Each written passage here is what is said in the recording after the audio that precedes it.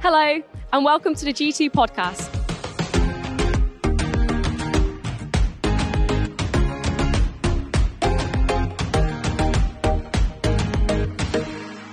So we're going to lead into our focus today. And as you've probably seen from the booklets, we're asking the question, are you hungry?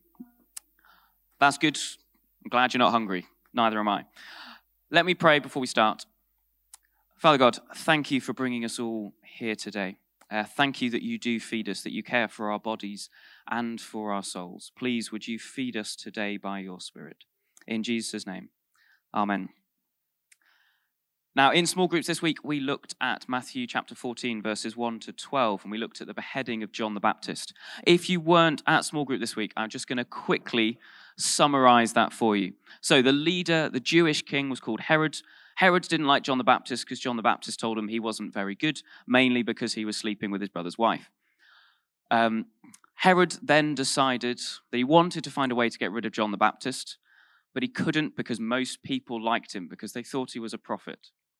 So what happened was Herod was throwing a big fancy ball, and his brother's wife, her daughter, for some reason, was dancing for all of them. I don't really know why that happened. No idea either. No, bit odd. Set up a grand plan to ask Herod to behead John the Baptist, and John the Baptist's head ended up on a platter.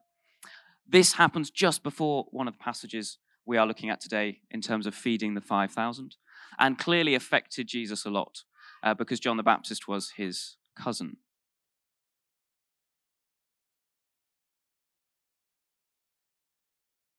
I think it's time for kids and youth to go out. It is time for kids and youth. So the lovely Rosie and Gemma are going to... Great. I don't know if you picked up, but Jesus' cousin died, and he was super sad. So he knew grief. He knew what it was like to lose something. And I think we all know what it's like to feel sad. We all have a shared humanity. We all are human. We are all wonderful, and we're all a bit messed up. And because Jesus was human, he fully gets what it's like to be human. So that's the question. What are you hungry for? What do you need? Like, we all have basic needs for shelter and safety and connection and security and love. And we need a purpose. And we need to be able to make choices. We need to be able to create. We need rest. We need to be understood. We need to be seen. We need to be felt and heard. We need friends. We need each other. We need community. We can't do this life on our own.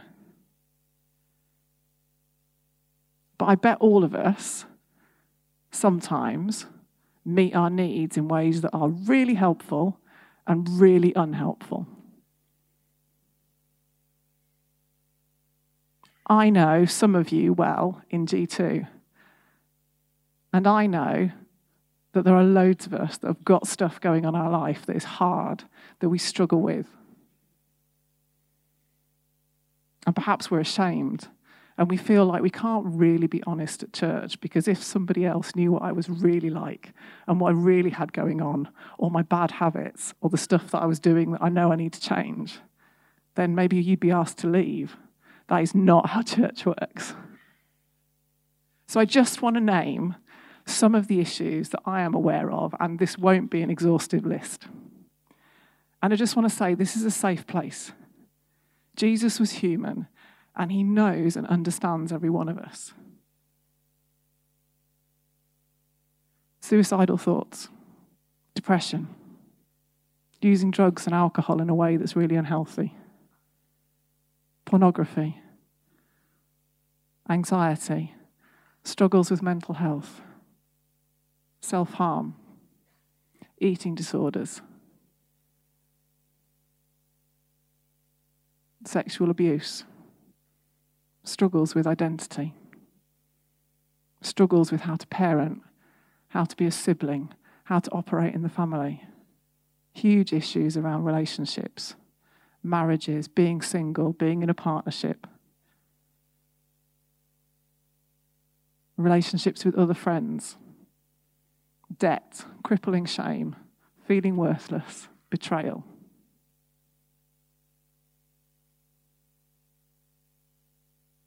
Jesus knew grief. He knew loss. And Jesus knows every single one of us.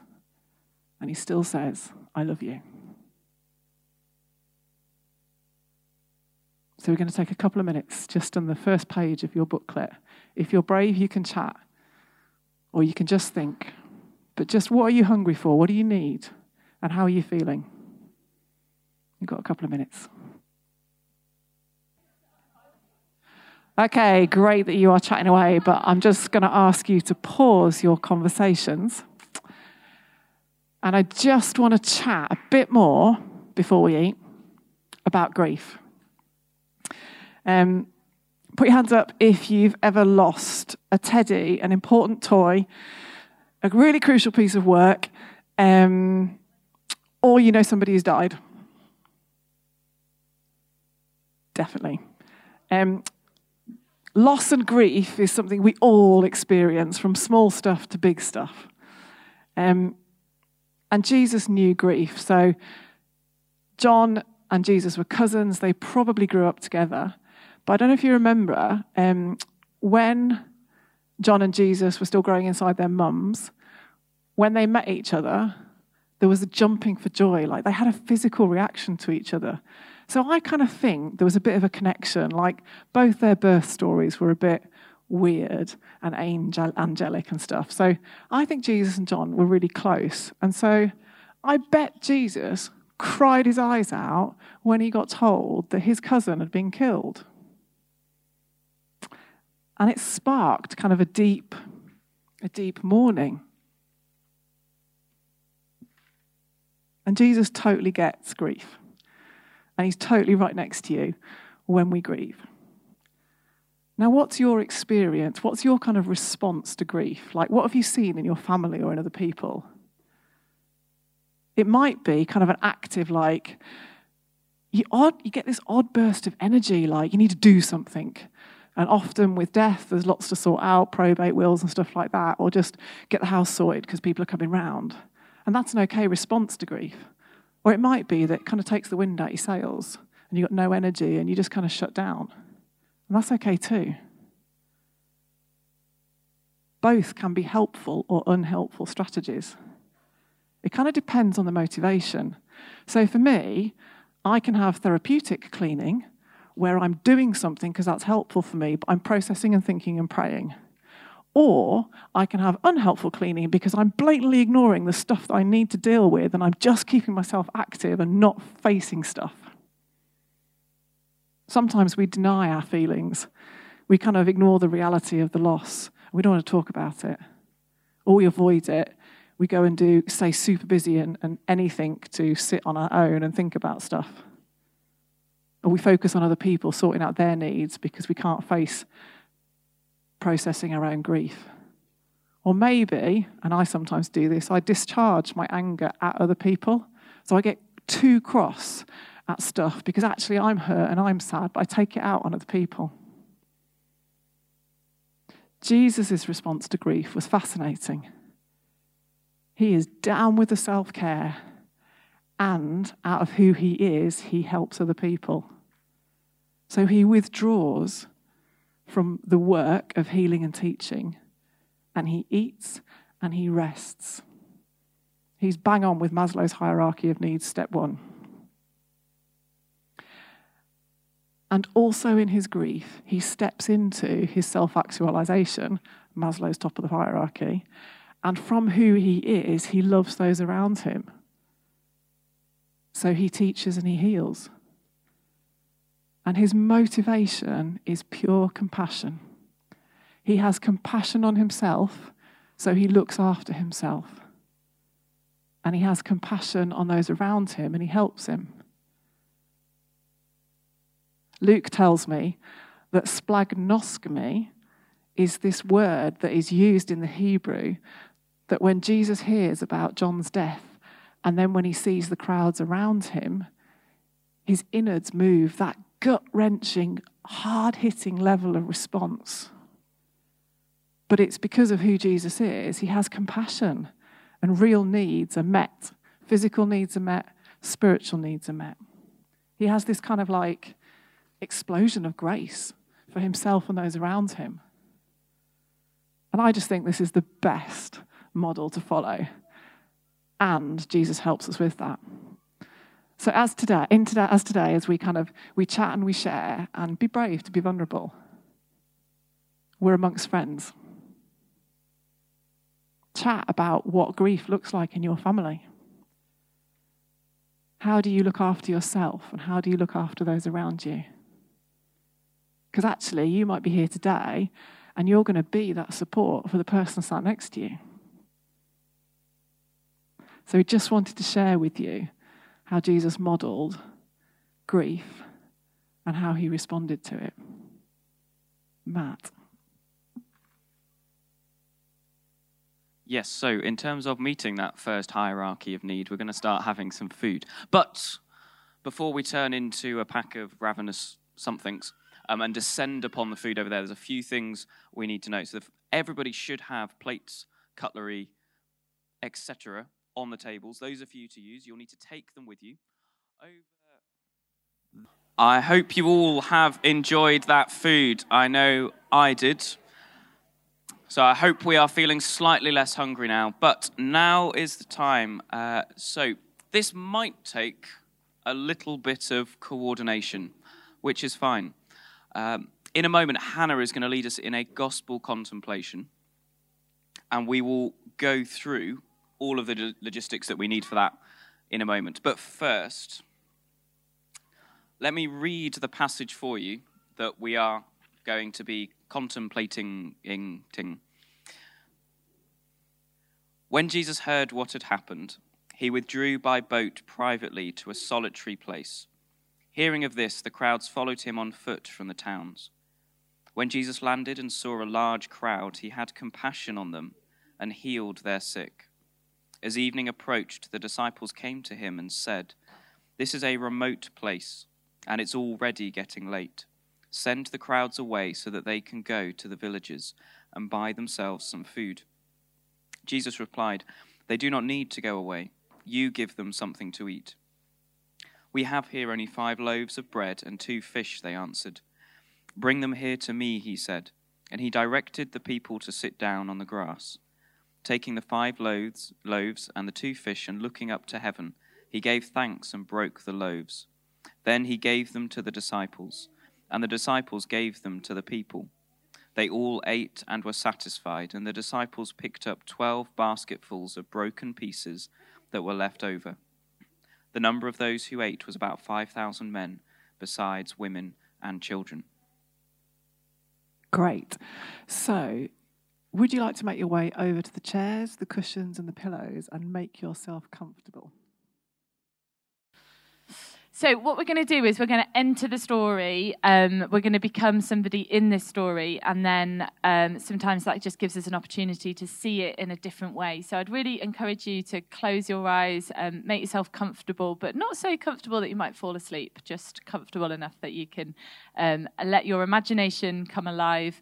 It doesn't have to be historically accurate. You can picture this happening wherever your imagination takes you. But I just encourage you not to fight it. Just go with whatever comes to mind. And if you find yourself your mind just wandering off to other things, then that's fine. Just tell yourself, "Oh, let's get back into the story now." But try not to fight what happens. So when Jesus heard what had happened, he withdrew by boat privately to a solitary place. So just imagine Jesus on a boat, probably on some water, going to a solitary place. So he's on his own. And just let that picture come to mind. Hearing of this, the crowds followed him on foot from the towns. So just picture the crowds now trying to find him. And at this point, enter the story yourself. So you might be someone in the crowd. You might be one of the disciples. You might be Jesus himself. And just put yourself in the story. When Jesus landed and saw a large crowd, he had compassion on them and healed those who were ill. So just let that bit of the story play out in your imagination. Jesus having compassion and healing ill people. And just allow your senses to kick in now. So as this scene is playing out with you in it, what can you hear? Just allow the volume to get turned up with this large crowd of people. What can you smell? What's the temperature like? What time of day is it?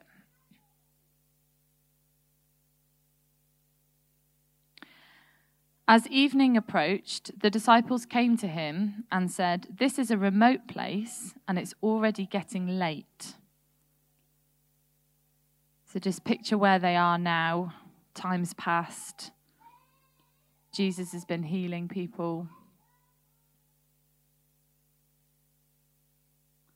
The disciples said, "Send the crowd away so that they can go to the villages and buy themselves some food."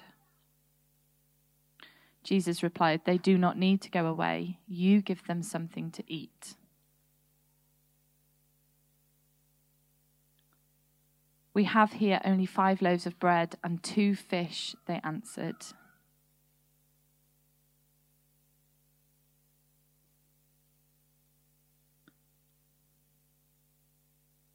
"Bring them here to me," he said, and he told the people to sit down on the grass. So just try and picture the number of people that might be here and the space that they're taking up, all sitting down on the grass. Picture these 5 loaves of bread and 2 fish that are being given to Jesus. How are you feeling in this story? Are you hungry? Are you tired? Are you invigorated? Have you been healed? Are you hoping for healing?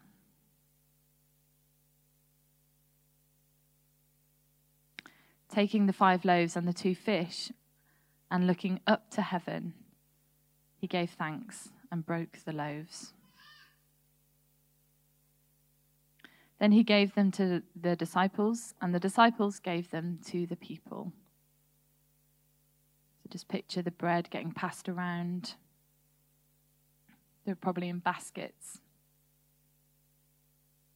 And people taking as much as they wanted, as much as they needed. They all ate, and they were satisfied. And the disciples picked up 12 basketfuls of broken pieces that were left over. So just notice the mood change in the crowd as people are now satisfied. They're full.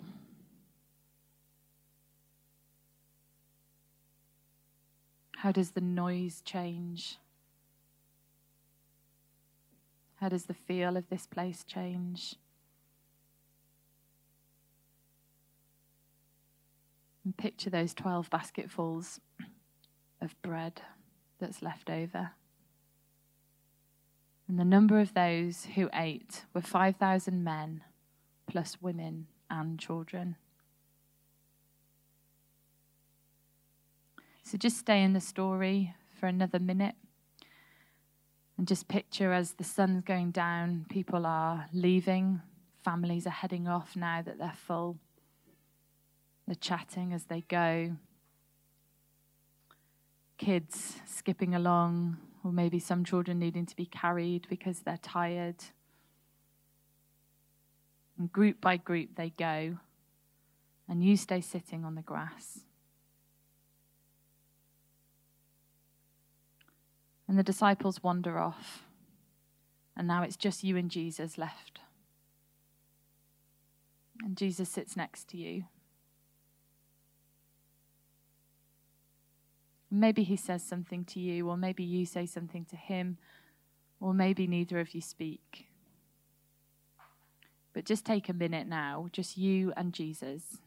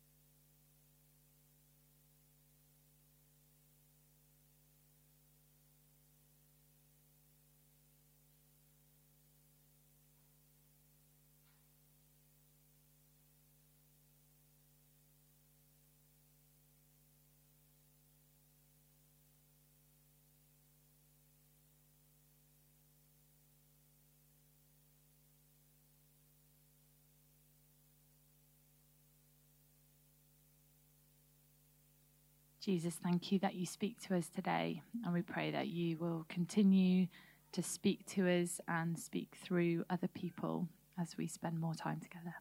Amen. Great. Please carry on eating. I'm going to read Psalm 23 to you. Carry on eating, and then Matt's going to talk to you. So, you are awesome, Presley. The Lord is my shepherd. I shall not want. He makes me lie down in green pastures. He leads me by quiet waters. He restores my soul. He guides me in paths of righteousness for his name's sake. Even though I walk through the valley of the shadow of death, I will fear no evil, for you are with me. Your rod and your staff, they comfort me. And you prepare a table before me. In the presence of my enemies, you anoint my head with oil, and my cup overflows. Surely, goodness and love will follow me all the days of my life, and I will dwell in the house of the Lord forever. Thank you very much, Fiona. Now, the feeding of the 5,000 is undoubtedly one of the biggest miracles Jesus ever did. However, he was also doing something else. In the feeding of the 5,000, Jesus was living out Psalm 23. There's a few clues that we have in that passage for why that is. Firstly, in Mark's account of the feeding of the 5,000, he mentions that Jesus makes everybody sit down on the green grass. Now, I don't know if, having read through the Gospels, I don't know if you've picked up on the fact that the Gospel writers don't really care about what colour things are. So it's very odd that Mark would point out that it's green grass. And that's because he's trying to make the Hebrews at the time that he was writing to think back to this psalm. We also have clues within Matthew's account, which we heard as we were going through the gospel contemplation with Hannah. That remote place, the Greek for that remote place, actually can mean pasture in terms of a field where sheep eat. But the question then is, why is Jesus wanting those 5,000 men and untold numbers of women and children, and actually it was probably another 5,000 of them as well, so we're looking at maybe 10,000 people. Why is he wanting them to think of Psalm 23? There's a few possible reasons. I wonder if there's two key ones. The first one is a personal one for Jesus. Having just heard of his cousin being beheaded, having been rejected at Nazareth, he's reminding himself of what he's there to do. He is this shepherd that has come to lead the flock of Israel. But he's also doing something for the public, for the people around him. He knows that times are going to get hard. They have been drawn from every corner of Israel, and soon they're going to be drawn from every corner of the world. And they need to know that they have someone looking over them. They need to know that they have someone who will lead them into green pastures where they can rest and feed and be at peace. Because it won't be too long before Peter's being crucified upside down, before other disciples are being beheaded, before you get to where we are 2,000 years later, where actually there's many different ways that we face great difficulties walking through the valley of the shadow of death. So he wants them, at least I'm thinking as I read through this, you might disagree with me, and that's absolutely fine. Find me afterwards and tell me how I'm wrong. But he's wanting Israel to think about this psalm because he's wanting them to focus on the very first phrase, the Lord is my shepherd. Now, firstly, the Lord is. Is present continuous, which for people who aren't grammar nerds like me, who spent too much time reading books, is a present continuous means it's ongoing. It's an action that doesn't really have a start. It doesn't really have an end. It is constantly happening. So Jesus is reminding the 5,000 people that he will forever be their shepherd. No matter what they are going through, no matter what is coming to them in the future, he is their shepherd. Secondly, he's reminding them that he is their shepherd. The Lord is my shepherd. It's one thing to be able to say, that person over there generally is someone I'm attached to. It's a very different thing to say, they're mine. I have them. They have me. And in particularly as we're looking at grief and a range of other things, we need to know that Jesus is ours. He's not some distant person who's looking on from afar, vaguely interested, might offer to ask how you're doing at some point. He's ours, and he's watching over us. But finally also, he is their shepherd. Now, in ancient times, shepherds would gather the flock across vast differences. They would have their sheep coming from all different parts of the pasture lands. They would know each and every one of them in detail. They would know them by name. The sheep would understand their voice. And that's not too dissimilar to us. We've come from very different pasture lands today. Whether that's if you live over in Derwentthorpe, if you live the other part of the river, though thankfully, like London, we don't have, north-south divide with the river, but that would be interesting. Some of us come from outside of York. Some of us come from a range of different workplaces and a range of different situations. It's important for us that we know that Jesus is our shepherd. He draws us all together. He knows individually the problems and the difficulties that we have. And he's preparing us actually to send us back out into those pasture lands. Shepherds at that time were very good. They would bring the sheep together when they needed to be fed, when they needed to be cared for. But then they would send them back out to roam. Because sheep in those times needed to roam. They needed to be free range. They needed to go out and explore because there were a range of different environments that they needed to be in. And it's the same with us. Jesus is our shepherd because he brings us together at places like this on Sundays, in small groups during the week, when we're just meeting up together through the daily rhythms and humdrums of life. But he's also our shepherd because he prepares us to send us out. He has pasture land ready for us, but he is also leading us through the valleys of the shadow of death, and a great many places that are specific to each and every one of us. So as we draw our evening to a close, if you look in your booklets towards the last page, there's kind of 3 sections. And if you would like to, have a think, what pasture land has Jesus brought you from today? And then what pasture land is Jesus going to be sending you out into? And if you would like to, ask maybe 3 other people. Ask them, what can you be praying for them for? As we go out back into these pasture lands, waiting for that time of rest that Jesus will bring us back into. And then finally, I'd encourage you, if you want to do this, take these booklets home with you today. Have those 3 people on your mind this week. Pray for the other members of our flock as they are out in their different pasture lands, that they would remember each day that the Lord is our shepherd and that he will make us lie down in green pastures.